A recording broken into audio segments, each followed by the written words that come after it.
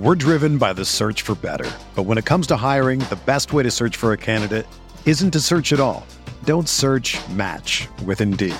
Indeed is your matching and hiring platform with over 350 million global monthly visitors, according to Indeed data, and a matching engine that helps you find quality candidates fast. Ditch the busy work. Use Indeed for scheduling, screening, and messaging so you can connect with candidates faster. Leveraging over 140 million qualifications and preferences every day, Indeed's matching engine is constantly learning from your preferences, so the more you use Indeed, the better it gets. Join more than 3.5 million businesses worldwide that use Indeed to hire great talent fast. And listeners of this show will get a $75 sponsored job credit to get your jobs more visibility at Indeed.com/Blue Wire. Just go to Indeed.com/Blue Wire right now and support our show by saying that you heard about Indeed on this podcast. That's Indeed.com/Blue Wire. Terms and conditions apply. Need to hire? You need Indeed.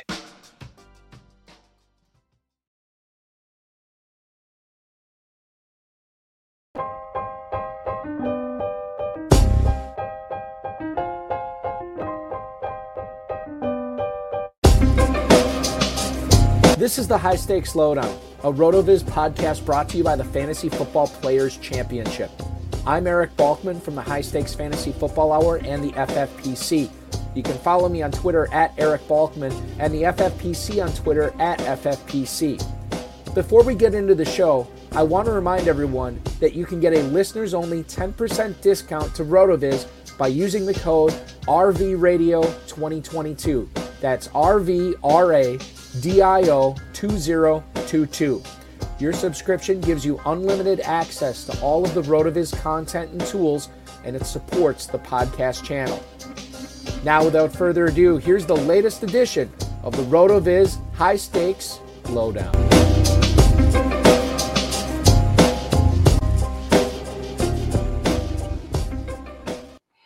Welcome in, ladies and gentlemen. Thank you so much for tuning in for yet another edition of the RotoViz High Stakes Lowdown. I am, of course, Eric Balkman from the High Stakes Fantasy Football Hour, the Better Sports Network, and the FFPC.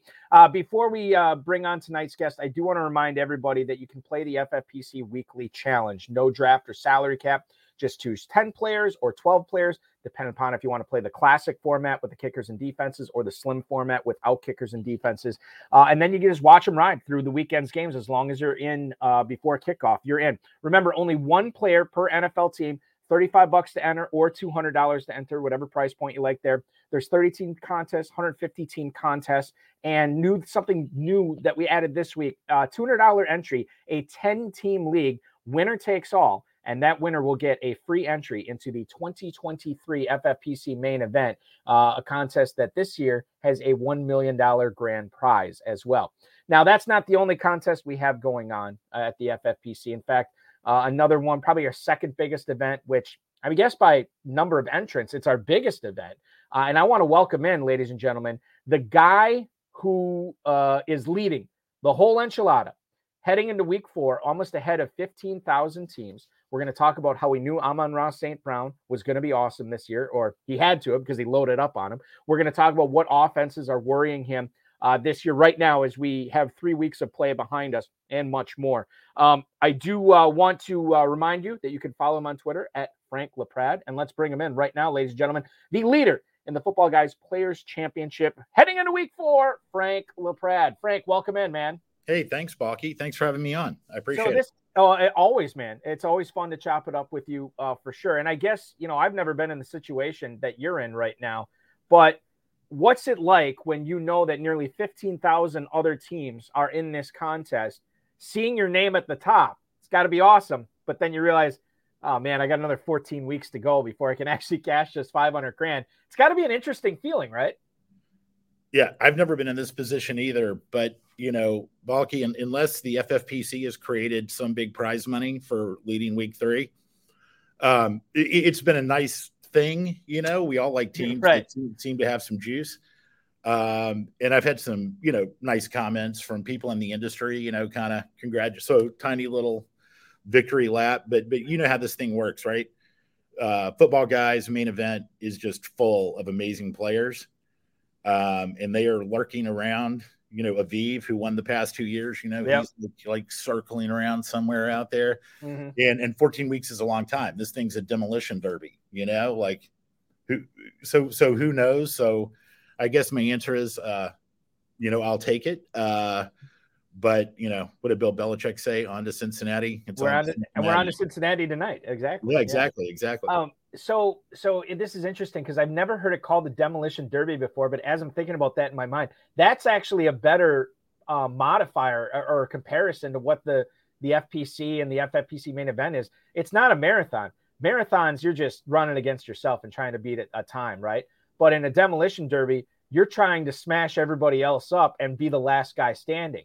And in the NFL, that's a tough thing to do, especially I don't want to say we've been hit hard by injuries early on, but we've been hit by injuries, and it's survival even to get to week 4 with your team intact. And it seems like you've done that in a bunch of your teams so far.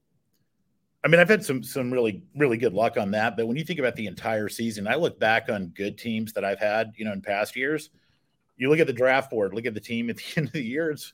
It's crazy how different it is. And I think at Demolition Derby, every waiver night, we're all trying to duct tape the thing up and like hope the radiator doesn't explode. And you get the surprise news, CMC has a quad injury, whatever it is that week. And you've got to adapt. And that's why I think you see, I just follow a lot of really sharp players, and you see them do well every year because they not only draft well, but they manage their teams incredibly well.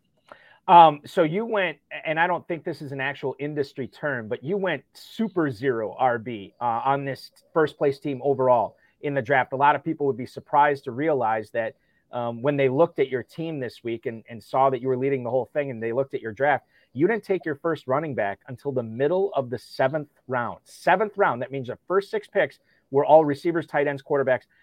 It's Tony Pollard that you went in the 7th.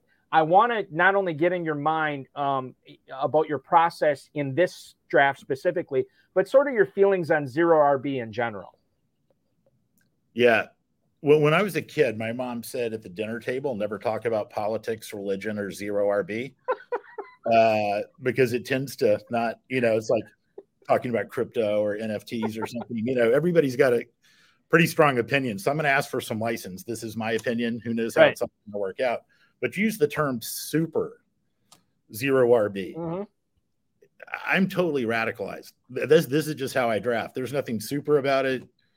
If I'm going to, and I'll just let me clarify. I call it super zero RB because zero RB to me, and I know everybody's got their own definition, but super zero RB to me is the first 5 picks, right? That you go non-running back, and whether you use them on quarterbacks, tight ends, receivers, whatever. But to me, super zero RB starts if you go 6 rounds without taking a running back. And then I don't know if you go 7 rounds, it's ultra zero RB. And then it's like 8 rounds, it's platinum zero RB. I don't know. I'm just making these terms up. No. I'm having fun with the term because like the debate of zero RB and the definition is like an existential debate in the industry. But in that draft, I went 8 of the first 9 picks were not running back. And I'll be honest with you, I hadn't looked at the draft till before the show. Mm-hmm. If I had it to do over, I'd take Drake London over Tony Pollard. But this is, but this is how I draft. Like pretty much the way I draft is if I'm like in the 1 or 2 spot, I took CMC or Jonathan Taylor, like an anchor running back. I might take a Barkley or a Swift or Javonte. I'll come back to that later, maybe. But it's all the same principle. I the way I got fully radicalized was actually during Pros versus Joes. You were there in 2020, mm-hmm. and Evan Silva was in the league, but Pete Overzet was in the 12 spot. And I was doing like I'm a Gen X, but like the boomer. I'm in my New Balance shoes, wearing khakis, taking David Montgomery and Zeke or whatever I'm doing. He was in the 12 spot. He took 6 straight RBs to open, and it got my attention. And I think, people have such a diverse opinion on this, but I went in. That's how I started looking into Pete and his shows and ship chasing and some of that. But I became really convinced that this was the right way to draft. Mm-hmm. When you just look at the bust rates of top running backs, when you look at the injury rates, when you look at how points were scored in a full PPR league, and it kind of started there that year, really drafting, very heavy. I think some players, when we talk about zero RB, if you go back and read Sean Siegel's article, which is kind of the godfather of the whole thing, yep. because the point of it is to be dominant at wide receiver, understanding some wide receivers will bust, some are going to get hurt, you have bye weeks. I think you have to go like 7 of the first 9. You know what I mean? You have to be really, really heavy on wide receiver and target an elite quarterback and an elite tight end. And the choice you're making is, I'm going to figure out running back later. Now, there are very good arguments on the other side of this. And, we've all seen the Alvin Kamara years. You may have to have a running back to win this thing. So I'm not saying like it's proven, but I think the first 3 weeks, so far you've seen wide receivers really hit, and you've seen, running backs, not bust, but kind of not performing the way probably many had hoped. I think the last thing I'd say is I saw a big shift this year in the FFPC, particularly in the main event. We all know, I don't know. I mean, I know some players, but their names, you've drafted with them for years. Mm-hmm.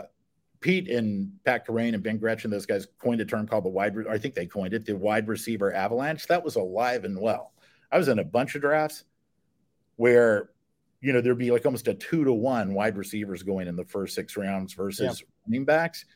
So and you were just praying to like, you're taking Elijah Moore in the 5th or something, you're just trying to get your wide receivers. So I don't know if you noticed that. Definitely. But I think, that's the thesis behind it, is how a lot of people are drafting. So I'm clear on this. If you are in the first 2 spots, or we're in the first 2 spots this year, usually Taylor or McCaffrey, maybe you peppered in a Barkley or a Swift every so often in the first round. But other than that, you're pretty much going 0 RB in the wide majority of your drafts. I would say I haven't done a breakdown, but I'm always using what I would call 0 RB principles. This will drive people nuts who talk about the definition of 0 RB, but the thesis of try to be dominant at wide receiver, elite quarterback, elite tight end. I would say virtually all my drafts were either an anchor running back. I have a portfolio of teams. So if I'm in the 1 or 2, if I'm ever going to get Taylor or CMC, you kind of have to take them there. Right. You would then see a string of yellow. Mm-hmm. I think Saquon's turned out to be a great pick. I thought Saquon was interesting. DeAndre Swift. I'm hoping Javonte can become interesting. I may just be wrong about that one. Took a little bit of Aaron Jones. Probably wrong about that one. So yeah, we'll see. I think it's early on Jones and Williams. Well, you're the Green Bay guy. I need your reassurance on this. I'll tell you this right now regarding Aaron Jones. And I was trumpeting this on Sirius or whoever had me on their podcast. I said, listen, Aaron Jones I know it was a small sample size when Devontae Adams was out, in the 7 games that they had played. But Jones was awesome in like 6 of those games. Not good. He was awesome. And I was just telling everybody, like, you need to load up on Aaron Jones. And then his ADP got, not that I wouldn't say I pushed his ADP up. I didn't. But other people did. And then all of a sudden he was like a mid-second, maybe even early 2nd round pick. Then he slipped again a little bit. And I feel like that's when everybody should have been pouncing on him. As far as the rest of the season goes, I still remain unconvinced that Romeo Doubs is going to be like sort of this 1A or 1B receiver the remainder of the year. I thought what he did against Tampa was great. I don't necessarily think he is ready or mature enough to sustain that on a weekly level, especially in that offense. Robert Tonyan really hasn't done much so far. Yeah. Alan Lazard hasn't done much. Sammy Watkins is already hurt. Christian Watson's already hurt. And I look at what Aaron Jones does, not only in the run game, but the pass game. He is the best player on the field, the best offensive weapon on the field. Matt LaFleur is not stupid. He is going to use him. He's going to have bad games here and there. Everybody does. But I am unconvinced that Aaron Jones was a miss for you. I think he's going to turn around. I think he's going to be a big-time player this year. Yeah, I hope so. I mean, he certainly really hasn't hurt too much. It's like, what is his upside from here? But he's an explosive player. If I took an anchor RB, I would kind of still load up on wide receiver and try to get the other positions. I have a lot of teams that are 0 RB and, where I'm taking my first running back. Pollard was actually pretty early for I would take a running back in a true 0 RB build. But on that team, I love the player. You just hope they'll use him. He's got a lot of contingent value. And, he is my anchor running back, on that team, which is horrifying to people that draft real running backs. But I think regardless of how it all turns out, what I think is interesting about being in fantasy and the FFPC, where you have so much flexibility, you can build a team so many ways, right? Yep. So we'll see how I do and our 0 RB truthers. there may be a legendary running back you have to win the whole thing. It's how it is every year, right? Maybe it's Pollard. Maybe Elliott gets hurt at the wrong time and Pollard goes ham. You never know. I mean, these things maybe it's Khalil Herbert. Khalil Herbert. We don't know. Maybe it's Justice Hill. Maybe it's Gus Edwards. I don't know.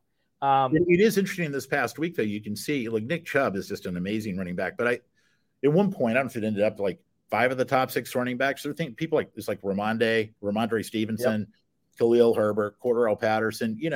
These are all players you could have gotten in mid to later rounds. Mm-hmm. And at least structurally, that's how I approach teams. I do surround myself in my own little bubble at this point because I'm like in discords with some of the ship chasers, and I'm watching all the people that are zero. I'm in my own echo chamber. Yes. With I guess Pete Overzet is the Pied Piper of. I would say so. He's right up there.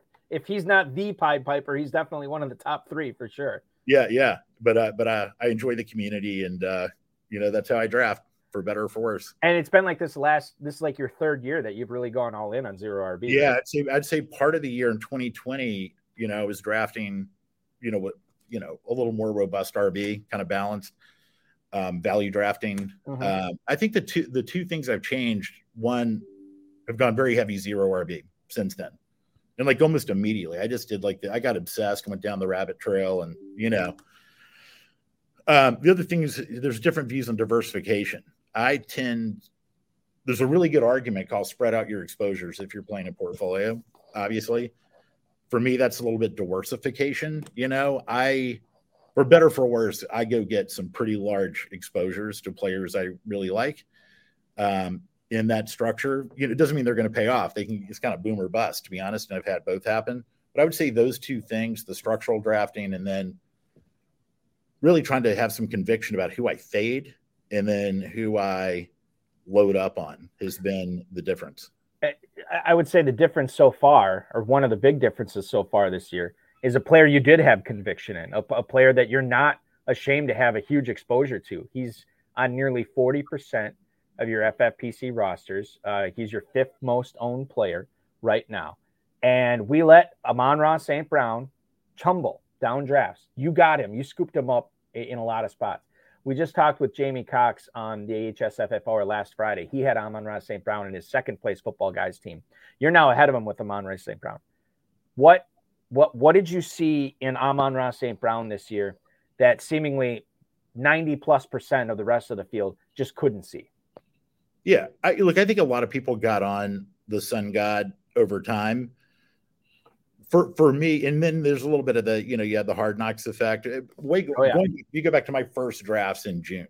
I thought he was the most mispriced player. But the reason was, or the process behind it, or the thought process behind it was, we spend a ton of time, every player, thinking about what opportunities a rookie's going to have, what was their player profile, what was their college dominator, did they come out early? All these factors that tend to lead to they're going to be successful in the NFL. Everybody's trying to hypothesize what second-year player is going to break out. Mm-hmm. Amon-Ra, you got to see it. I mean, this is a case of like your player profile versus your lion eyes. It wasn't a 1-week sample. It was a 6-week sample. We got to see him last year. I think he was wide receiver 2 during that time. Doesn't mean he's going to be that this year, but when you're trying to project a ceiling, you got to see a ceiling. The wrap on him was, kind of his college profile, pedigree, draft capital, all that. I think you get too twisted around the axle and hanging on to that once you see how they're going to use him. And how he performed. The other big wrap was, Hawkinson was out, Swift was out, so it consolidated the targets. I don't think that was a negative. I think that was a positive, meaning he was the only show in town. Everybody knew it, and he still got open at will. He was getting 35, 40% target shares. So, and I love the narrative. John Brown's kid, tough kid, he's naming like the 17 people drafted ahead of him. I love the Lions, Dan Campbell. I mean, I'm all in on that. Mm-hmm. And so there was probably a bit of that bias, but look, my thought, this could have turned out to be like he's a perfectly fine player in the mid-5th round, and I chased him up as far as I could in the 4th round. It became, if you didn't have a later draft, he was going early 4th by the end of the whole thing. So he's hard to get. I just kind of thought, well, I've seen him do it, and he's either going to be fine at that price, but his ceiling could be astronomical. And let's hope he's good for next week. Maybe. Week. Yeah. And I want to get into that in a second, but before we go forward on Amon-Ra St. Brown, if he doesn't go this week, and maybe the answer to this question is there's nobody, it's 0, but was there anybody else that you would put in the same bucket as Amon-Ra St. Brown this year? Was there anybody else that you saw a market inefficiency and you realized people are letting this guy slip too far? I'm going to nab him everywhere. Besides St. Brown, Frank, was there anybody else that you have loaded up on because of those similar reasons? Yeah. I mean, I really loaded up on A.J. Brown and Jalen Hurts. Just on the thesis that offense is going to be a lot better. I mentioned Ben Gretsch, who's just a great analyst, but he wrote a great piece on A.J. Brown that really kind of reconfirmed so I think I'm at something like 29% Jalen Hurts, or, around the high 20s on both of them. And yeah, but just on the theory, we were going to see a big step forward. A.J. Brown coming over to that offense is going to unlock it. Devonta Smith has been incredible. So I wish I were heavier on him, but I think those were the Garrett Wilson's also somebody that I have in the high 20s. He's just going so late, and right. You see such a talent in college, like why not, Thomas Glaze piping in on the Facebook chat. He says, James Robinson, how are you on James Robinson shares this year? How are you treating him coming off the Achilles tear in drafts? Well, look, I love James Robinson, and it's like, I love football, right? And I love the player. So I love seeing him do well. I love absolutely. It's fantastic. My exposure on him is 0.0 shares. So it's not kind of where I would want.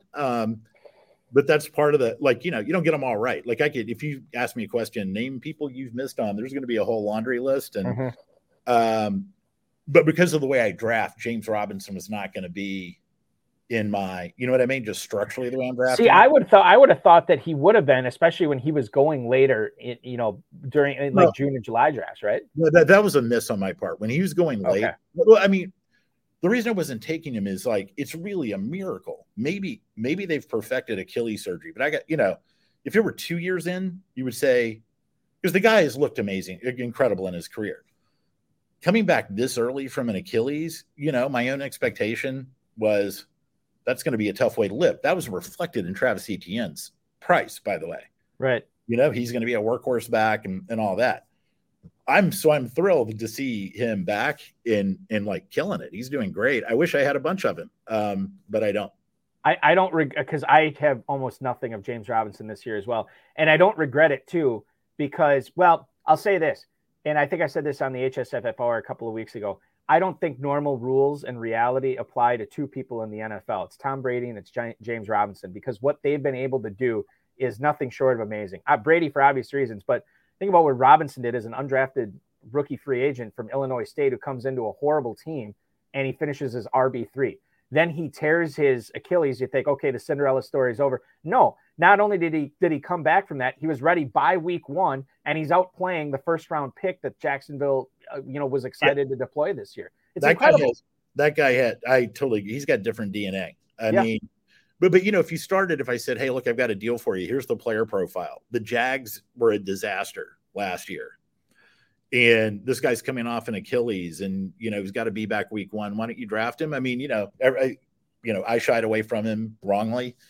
But if I end up getting a little buried by James Robinson, that's one of those feel-good stories. I'll take the L and just be happy for the player. Be happy for James Robinson. Absolutely. Getting back to St. Brown now. No practice yesterday, no practice today. He's still got a chance to get out there tomorrow. And normally I'd say, Frank, you got to be nervous about this. I looked at your roster. God, you have probably 4 or 5 solid options that you can deploy if St. Brown can't go this week. Do you have what's your inkling right now? Who do you think is going to go in there? St. Brown can't go. Yeah, if I just pull up on most of my team, I've got him in so many places, but because of the way I draft the first place team, I was just marveling at how deep that team is. Yeah, so I have options there. You have Brandon Ayuk, Garrett Wilson, Isaiah McKenzie. We could roll with one of them. If I look generally, though, I was taking such deep wide receiver. A lot of these teams are going to have a Devonta Smith, a Drake London, a Garrett Wilson, type, Chris Olave, something like that. And, it's just amazing. You see rookie breakouts every year, but you're just seeing like a ton of pretty early breakouts on those. So across the portfolio, I think you'll probably see those kind of players. Okay. So this is a good question here for you. And I think I might know the answer, but Jordan Mason, I noticed, was I wouldn't say a high priority ad for you on the waiver wire, but you added him in a lot of leagues, a lot of your football guys leagues, main event leagues, so on and so forth. Why was an undrafted free agent like him such a guy that you made sure that you got on a bunch of your teams? He's one of your most owned players now. We're driven by the search for better. But when it comes to hiring, the best way to search for a candidate isn't to search at all. Don't search, match with Indeed. Indeed is your matching and hiring platform with over 350 million global monthly visitors, according to Indeed data, and a matching engine that helps you find quality candidates fast. Ditch the busy work. Use Indeed for scheduling, screening, and messaging so you can connect with candidates faster. Leveraging over 140 million qualifications and preferences every day, Indeed's matching engine is constantly learning from your preferences, so the more you use Indeed, the better it gets. Join more than 3.5 million businesses worldwide that use Indeed to hire great talent fast. And listeners of this show will get a $75 sponsored job credit to get your jobs more visibility at Indeed.com/Blue Wire. Just go to Indeed.com/Blue Wire right now and support our show by saying that you heard about Indeed on this podcast. That's Indeed.com/Blue Wire. Terms and conditions apply. Need to hire? You need Indeed. Whether you're a world-class athlete or a podcaster like me, we all understand the importance of mental and physical well-being and proper recovery for top-notch performance. That's why I'm excited that Unified Healing is sponsoring podcasts on the Blue Wire Network. Unified Healing is a new and super innovative global network of wellness centers powered by Energy Enhancement System, or EE System. If you haven't heard of the EE System yet, then you'll want to listen up. This technology promotes wellness, deep relaxation, purification, and rejuvenation. Wherever you are across the globe, access to a center is easy and affordable. Interested in experiencing the EE System technology for yourself? Go to unifiedhealing.com/Blue Wire to learn more and find a center near you. That's unified, UNIFYD, healing.com/Blue Wire. No material or testimonials on the Unified Healing website are intended to be viewed as medical advice or a substitute for professional medical advice, diagnosis, or treatment. Always seek the advice of your physician or other qualified healthcare provider with any questions you may have regarding a medical condition or treatment and before undertaking a new healthcare regimen, including EE System. Yeah, I think I cornered the market on him. We'll get, you bite him. Look, I was actually drafting him in August. Oh, were you really? Good for you. I didn't even realize. And I went out and got him, I think, almost everywhere. But here's the reason, although this is not panned out, although I will tell you he's averaging 7 yards a carry. Mm-hmm. That's on a small sample of one carry, but you never know. Hey, we use the numbers to fit our narrative, okay? So I have no problem with this. Yeah, it's data. It's totally justifiable. But Shanahan will play anybody, right? He doesn't care about draft capital. We saw that with Trey Sermon getting cut. You've got Jeff Wilson, who's a good back. TDP did not look good. He averaged 2.4 yards a carry that week he was in. So Jordan Mason was essentially a free piece of a backfield I like. They're going to run a lot. And he's 6'1", about 240 pounds. He played. I'm a Wake fan. I watch a lot of ACC games. He played at Georgia Tech. Got his workload cut his last year before he came out, but as a freshman, he looked really, really good. But guy hits the hole, falls forward. So when Eli Mitchell, who I really like, but he's an undrafted. What was he? A 7th round draft pick or undrafted? I think 6th. Yeah, but Eli Mitchell. Pick, is the bell cow for them. Like it's not beyond comprehension. Now, it hasn't quite panned out that well so far. I'm hanging on to him for at least another week. Going to see what emerges because they're going to run it like 35 times a game. So, we'll see. The nice thing is on when you're getting essentially free running backs, if it's not working out, I'll cut him and add another, stab, kind of lottery and kind of hope for the best. I never like those roster cloggers, right? The guys that are like, maybe there is something here. I don't want to cut them this week. But I like the guys that are literally boom or bust, because you can give them a couple of weeks, and if they haven't done anything, then you release them and you don't feel bad about it. It's not a painful drop because they haven't done anything. And I think that's another advantage that people maybe don't talk about a whole lot with zero RB, is because you are taking these running back stabs both in the mid rounds and in the late rounds. The last part of your roster, those last 3 or 4 picks, it's so easy to churn those 3 to 4 picks every single week. So you're always, as long as you're managing your bidding dollars right, you're always getting some like really good targets off the waiver wire on a weekly basis, not just one or 2 times, on a weekly basis. It's a great point, and you make a really astute point around contingent value. Churning this to have a running back whose ceiling is going to be, well, they ran for 25 yards and got 6 carries and 3 receptions. I mean, I'll have some players like that on my roster because I've got to start someone that gets some points, basically. But to me, like my 2 highest drafted players, drafted wide receiver was Amon-Ra. Why am I drawing a blank here? Who's the backup? Oh, Eno Benjamin for the Cardinals. You can see a profile there of that guy getting a James Conner type workload. Jaylen Warren is the epitome of this. You know what I mean? Like that guy looks good and could have a huge workload under the right circumstances. And you hold him for a while and kind of see how it pans out. I mean, the one everybody drafted mid-round was Rachaad White on the contingent value with that offense. So there'll be some churn, but I have a bit of a Jordan Mason thing, I guess. So I'm just going to hang on to him, and he'll either be Derrick Henry or Elijah Penny, Yeah. Well, and keep in mind too, that at some point Eli Mitchell will be back. At some point TDP will be back, and maybe he won't make a difference because you're right, he didn't look good when he was in there. But at that point, do you want to keep around the 3rd string or 4th string running back with some of these leagues? It's easy to cut, move on to the next guy for sure. Now, I didn't realize you drafted Jordan Mason in all these leagues. I don't think. Oh no. I drafted him in Greg Dortch in any leagues at all this year. I know he was such a hot waiver wire commodity after week 1 and week 2, really. And it seems like as long as Rondale Moore is not out there, as long as DeAndre Hopkins is not out there, now they're probably not going to have AJ Green out there. Dortch is rosterable and maybe startable and flexible in some of these FFPC leagues where you have the 2 flexes. But once these guys come back, does Dortch, everything he's done for this team, do they just throw that out the window, put him on the bench, let Moore and Hopkins and Marquise Brown and all these guys soak up all the wide receiver snaps? Or is there something to Dortch from a season-long perspective that this guy could keep doing it when Arizona gets healthy?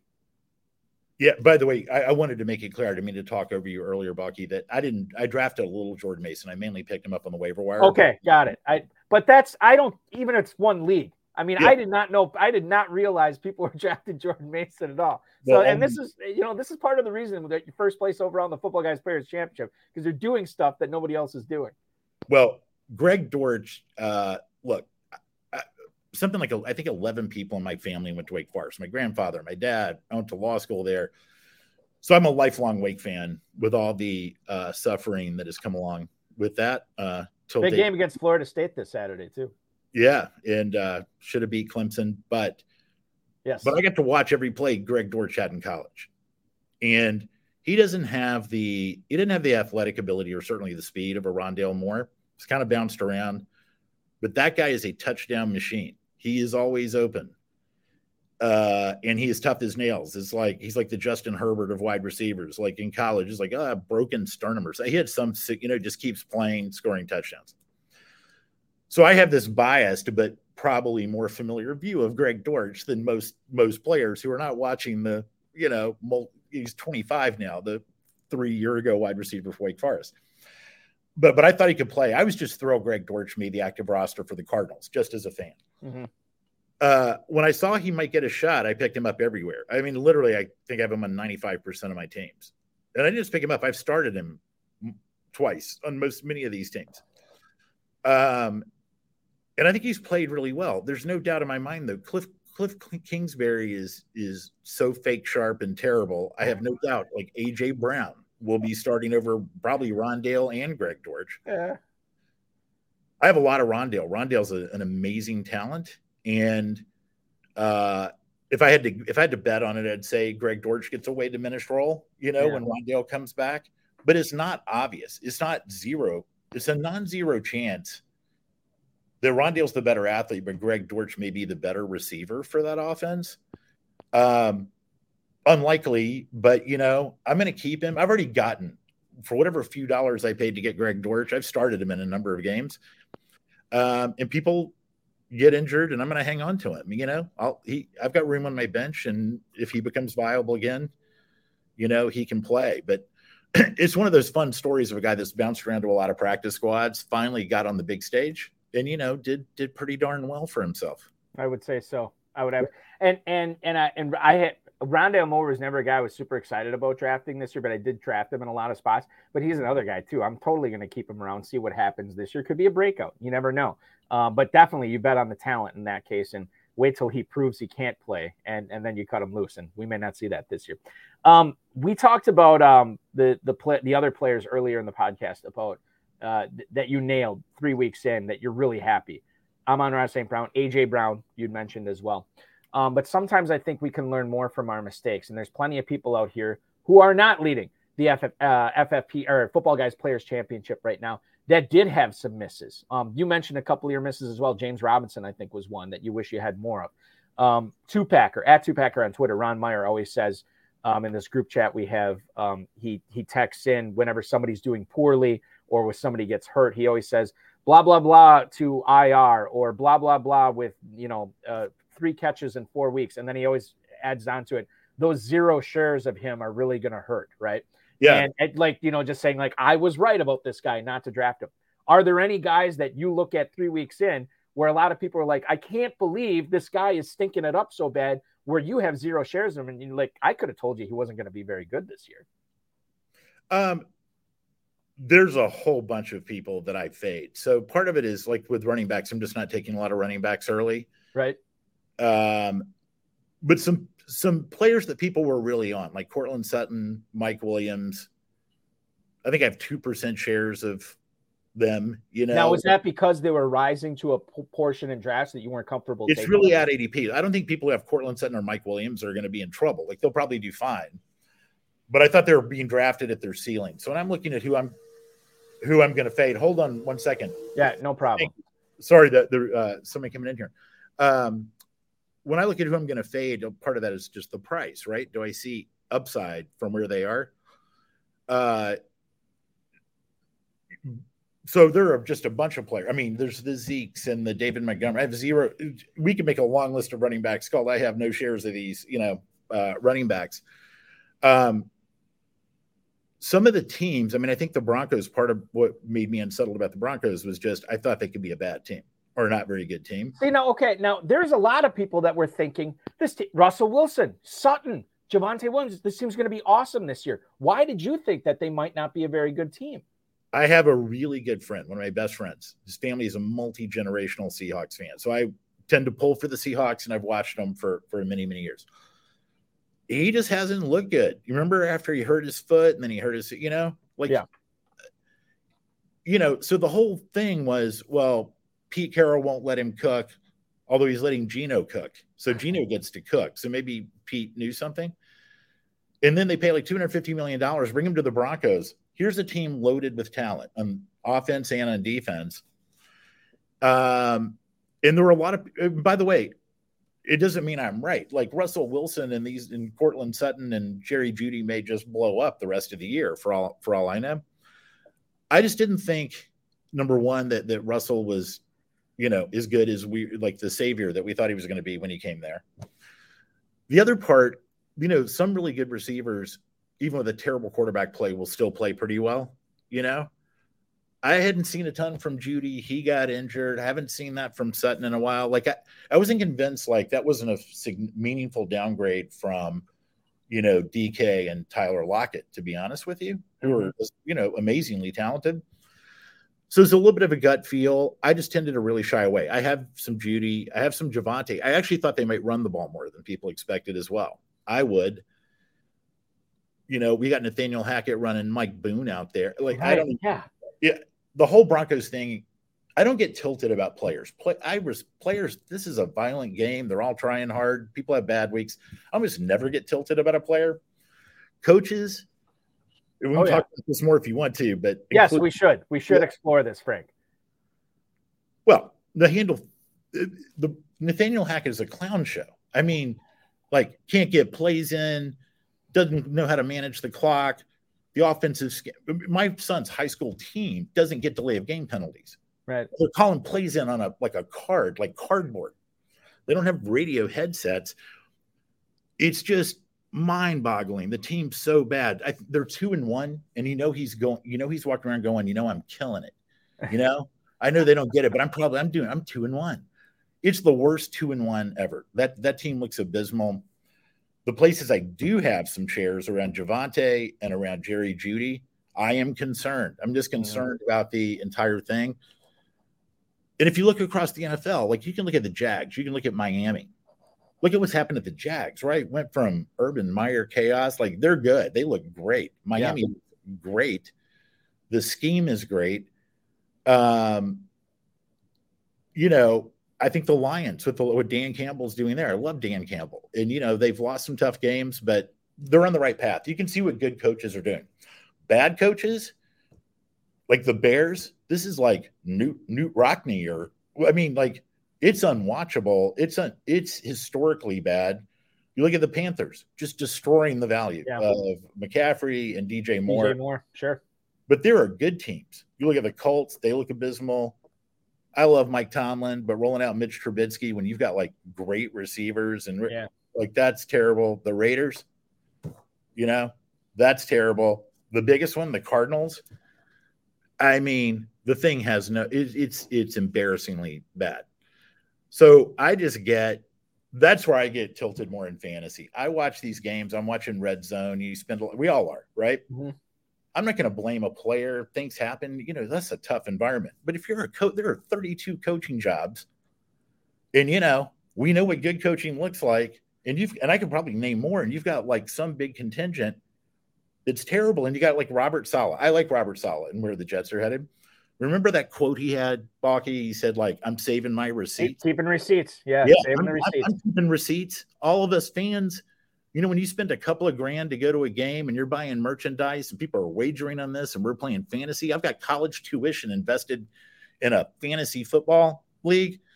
I'm keeping receipts. Mm-hmm. And I think that's the part. This is not really about Robert Saleh, but when you look at some of these coaches and some of these franchises, fans put so much and they spend so much of their time and money.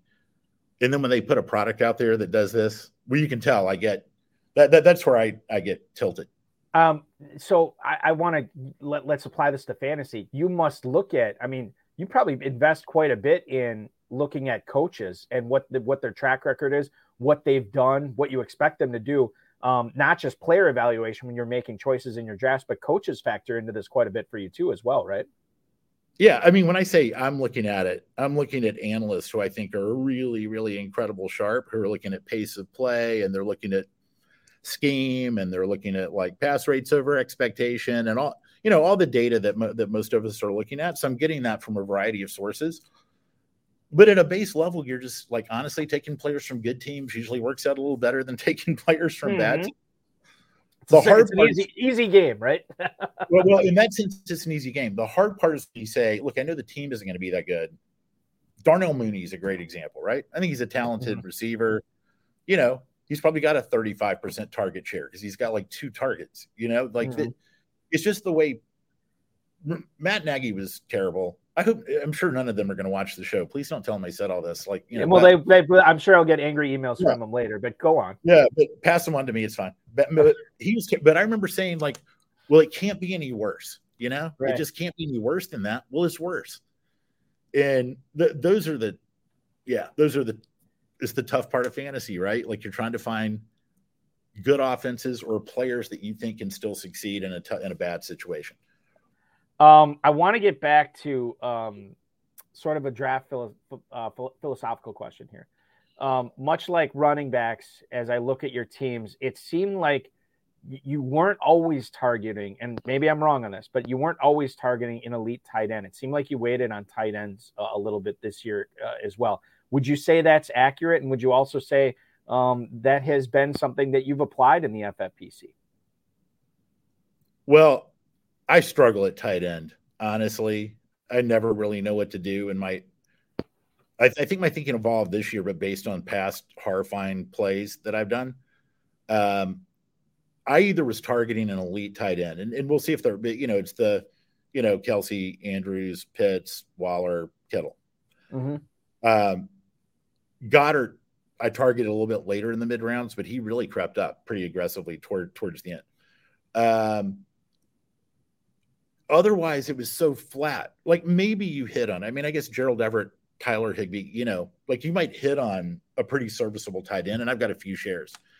But it was kind of stars and scrubs. I either went for an elite tight end, and I tried to do that. If I missed out on them, because it was hard to get them, they flew off the board. Right. I just went really late round. I've started like Granson. What was his name? Kylan Granson from Indy. I'll start anybody at tight end. So I've got teams that are just horrifying at tight end.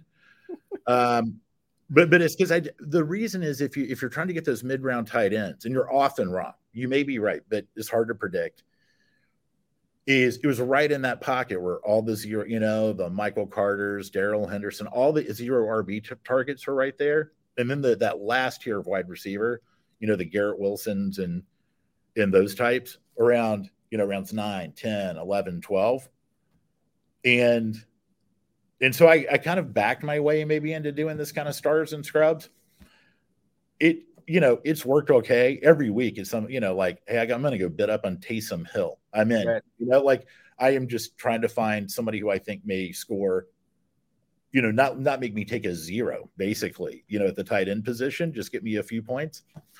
I do not necessarily recommend this. I just think I may be just really bad. I found myself making really poor choices. So I'm investing a lot of capital in all these mid-round tight ends, and they perform like, occasionally I get a hit, but they're like tight end 20. Right. And so I kind of, for better, for worse, this is trial and error on that one.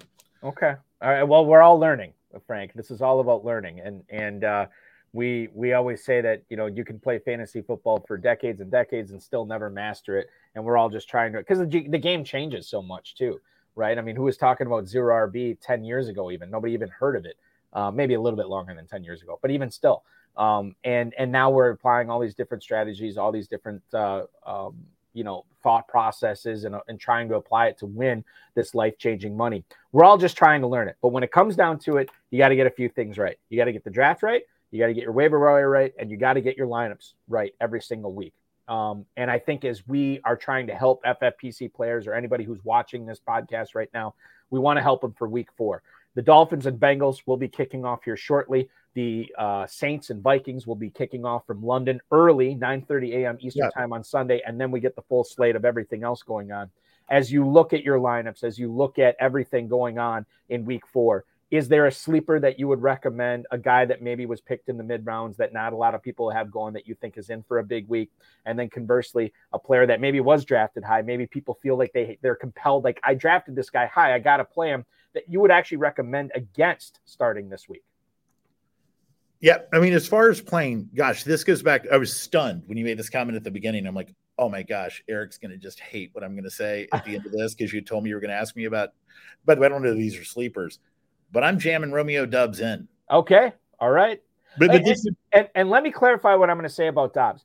I think right now, on a week-to-week basis, right, I think he could always have a big week. I think this week is interesting because you have a situation where the Packers should be able to move the ball pretty good against New England. And you do have Lazard, who's been limited in practice. Watson, I'm not sure if he even practiced today. We know Watkins is out. So right now, Doubs is probably a pretty good flex. Over the course of the season, I'm not so sure I'd be playing him every week. But I think this week, I would have no problem with it. Well, yeah, I don't know if I'm making a week-to-week thing or a season thing. I would be highly encouraged if I were a Green Bay fan or if you own Doubs. And the reason is he had an opportunity, but the opportunity could have been a bad one. He goes out, drops the touchdown pass, and next thing you know, like there's no trust with Aaron Rodgers. Well, and think about this, Frank. How close were we to, because that very first catch he had against Tampa, he fumbled the football at the end of it, and he fell on it himself. He got it between his legs and everything. Oh, great point. Yeah. What if he would have lost that football? We saw what Aaron Rodgers did when Christian Watson dropped that 75-yard touchdown against Minnesota. He can get another target till the fourth quarter. And maybe we're not talking about the Romeo Doubs breakout. This is like the weird things that cosmically come together, then it worked out for Doubs. Remember that first year with Kareem Hunt when he fumbled in his very first play, and then he turned out to be Kareem Hunt? He was going the number 1 overall pick in the main event the very next That's right, after the game. Yeah, exactly. Yeah. But the thing that's encouraging for any of these rookies, gosh, we've seen so many good rookies this year, is for Doubs, it really is like, does Aaron Rodgers trust you? And where is he throwing it to you on the field? And Doubs really got a lot of catches, in short and intermediate, kind of that, how do we move the ball range? Right. Whereas like Lazard, I mean, I'm not against Lazard, but he didn't seem to have the same, type of usage. Who knows like how that's going to grow or shrink over the year? I don't even think Rodgers or LaFleur knows how it's going to go this season on a week-to-week basis, at least. But I mean, I think he got 8 targets, and his first touchdown. Rodgers seemed genuinely pleased for the guy. So look, it's a pretty decent start. So I'm trying to think of somebody that wouldn't be obvious to start. I think Doubs qualifies for that. I mean, yeah, there are some people that have him on the roster that don't have injury issues or bye week issues, and he's not going to play for him this week. There are folks too, probably, like they drafted like a Devonta Smith later, like mid rounds, or a Drake London. Those are guys I just think you have to get in. They aren't sleepers, but like, if people are starting like running backs in their flex and they're only starting 2 wide receivers, they may say, oh, I'm going to put them on the bench. I guess the player, and this pains me to say it, that's going to be on my bench, he probably shouldn't be on most people's bench, because I have a lot of depth in many of my teams, and I think he's projected for over 13 points, but is DJ Moore. And it pains me to say it. I love DJ Moore. I go back, it's like, an addiction, and I go back to him every year, and I have plenty of DJ Moore. And he's produced with the Kyle Allens of the world, and he's produced with Sam Darnold's. And, everybody thought Baker was going to be an upgrade. I just can't take it anymore. I can't, it's so hard to watch, especially when you know the potential of DJ Moore and you're watching what's going on. If he blows up on my bench, I'm going to be extremely happy. I hope he goes off for 30 points on my bench, because then I've got the rest of the season to play DJ Moore. It's just been punishing. So I tried to think of a player that was really a top, what was DJ Moore going in the second, third round? Third round. Yeah, I would say like mostly third. Before you say that player, I will say this about DJ Moore. Pro Football Focus had this past week. He is seeing a higher percentage of offensive snaps this year as he was at this point last year. And last year he was targeted on just over 25% of his routes. This year, it's just over 15%. He led the league in uncatchable targets last season. Obviously, I think Sam Darnold had something to do with that. And he and Robbie Anderson this year, out of the top 5 receivers with 7 or more uncatchable targets this year and have 9 or fewer receptions, Anderson and Moore are 2 of those guys. I got to believe at this point, it can only get better. I think we may have hit rock bottom for DJ Moore in 2022. And I probably shouldn't say that, because maybe he's going to even take another step back. But I feel like it's got to get better, and he's going to become startable again. I'm with you, though. I could see why people bench him this week. Well, most people should start it, in their format. Where I have options like, are you playing Drake London over him, Frank? Yeah, I've already set my lineups. Like Garrett Wilson. Would you rather play Garrett Wilson or DJ Moore? Yeah, I'm doing that too. Wilson. Okay, all right. I need some time apart, to heal. I just. Like, I actually love the player. I am so beside myself about this offense, this scheme, the way they got CMC, like trying to run like Nick Chubb or Derrick Henry between the tackles, like bashing him. It's so like, this is a mental health thing. He's probably a good play. I will be starting Garrett Wilson and Drake London and Chris Olave, and you pick them. If I have a viable option, and if he blows up, if the thing you said. If I had $1 though for every time I said, well, this is rock bottom, there's only one way for it to go. And it wasn't. I don't know. I may have lost money on that. we said that about the Bears. I did this year, and I don't have a ton of Bears, but I do have some Darnell Mooney, and it was just like, how bad could it be? Answer is really bad. Really bad. Really bad.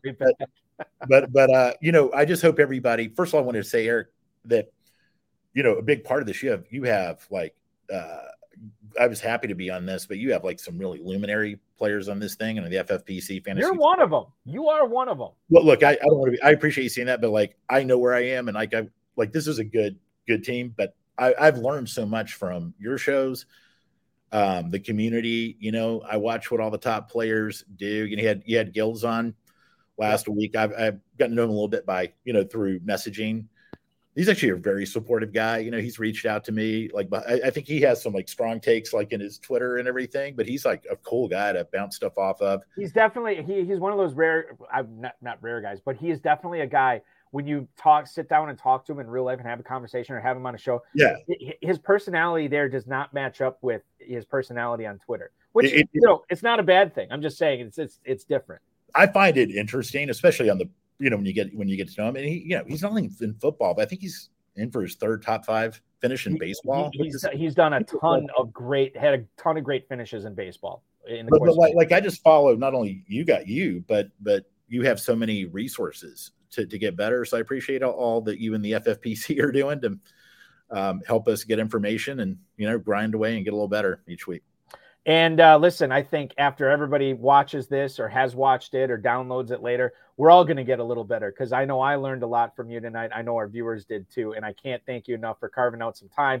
I know we got kickoff in about a half hour, so I'm going to let you go for that. But okay.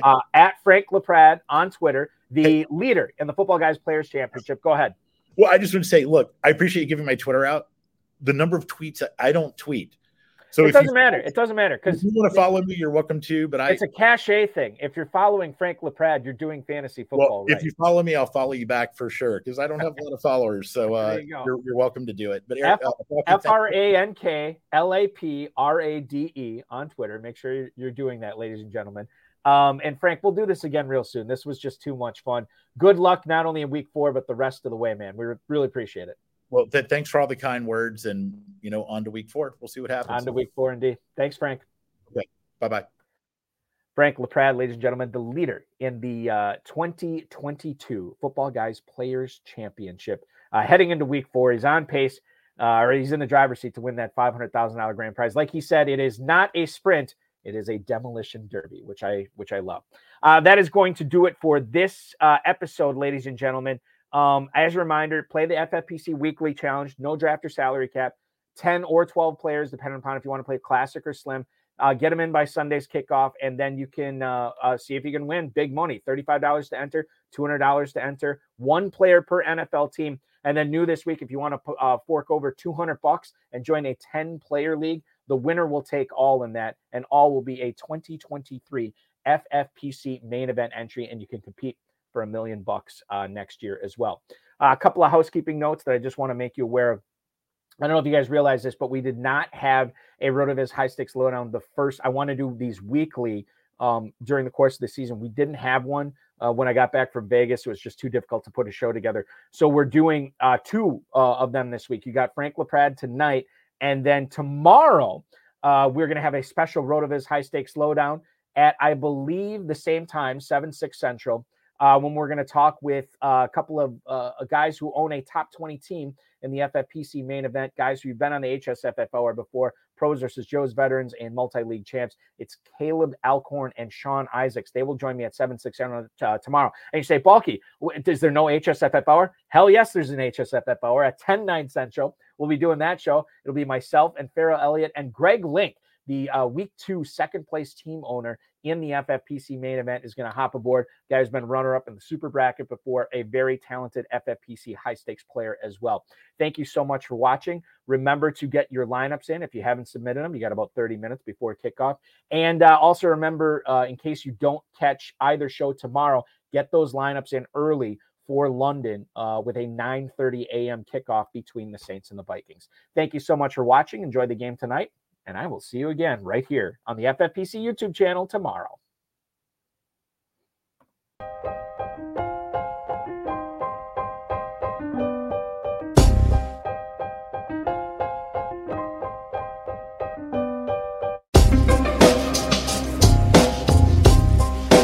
Thank you for listening to the High Stakes Lowdown, a RotoViz podcast brought to you by the Fantasy Football Players Championship.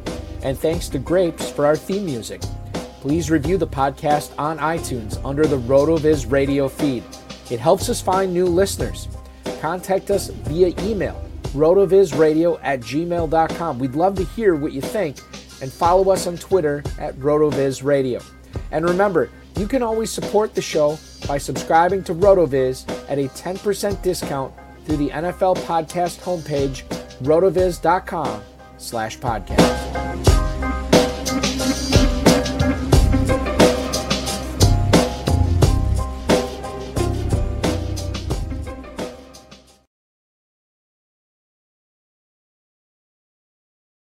This is the story of the one. As head of maintenance at a concert hall, he knows the show must always go on. That's why he works behind the scenes, ensuring every light is working, the HVAC is humming, and his facility shines. With Grainger's supplies and solutions for every challenge he faces, plus 24/7 customer support, his venue never misses a beat.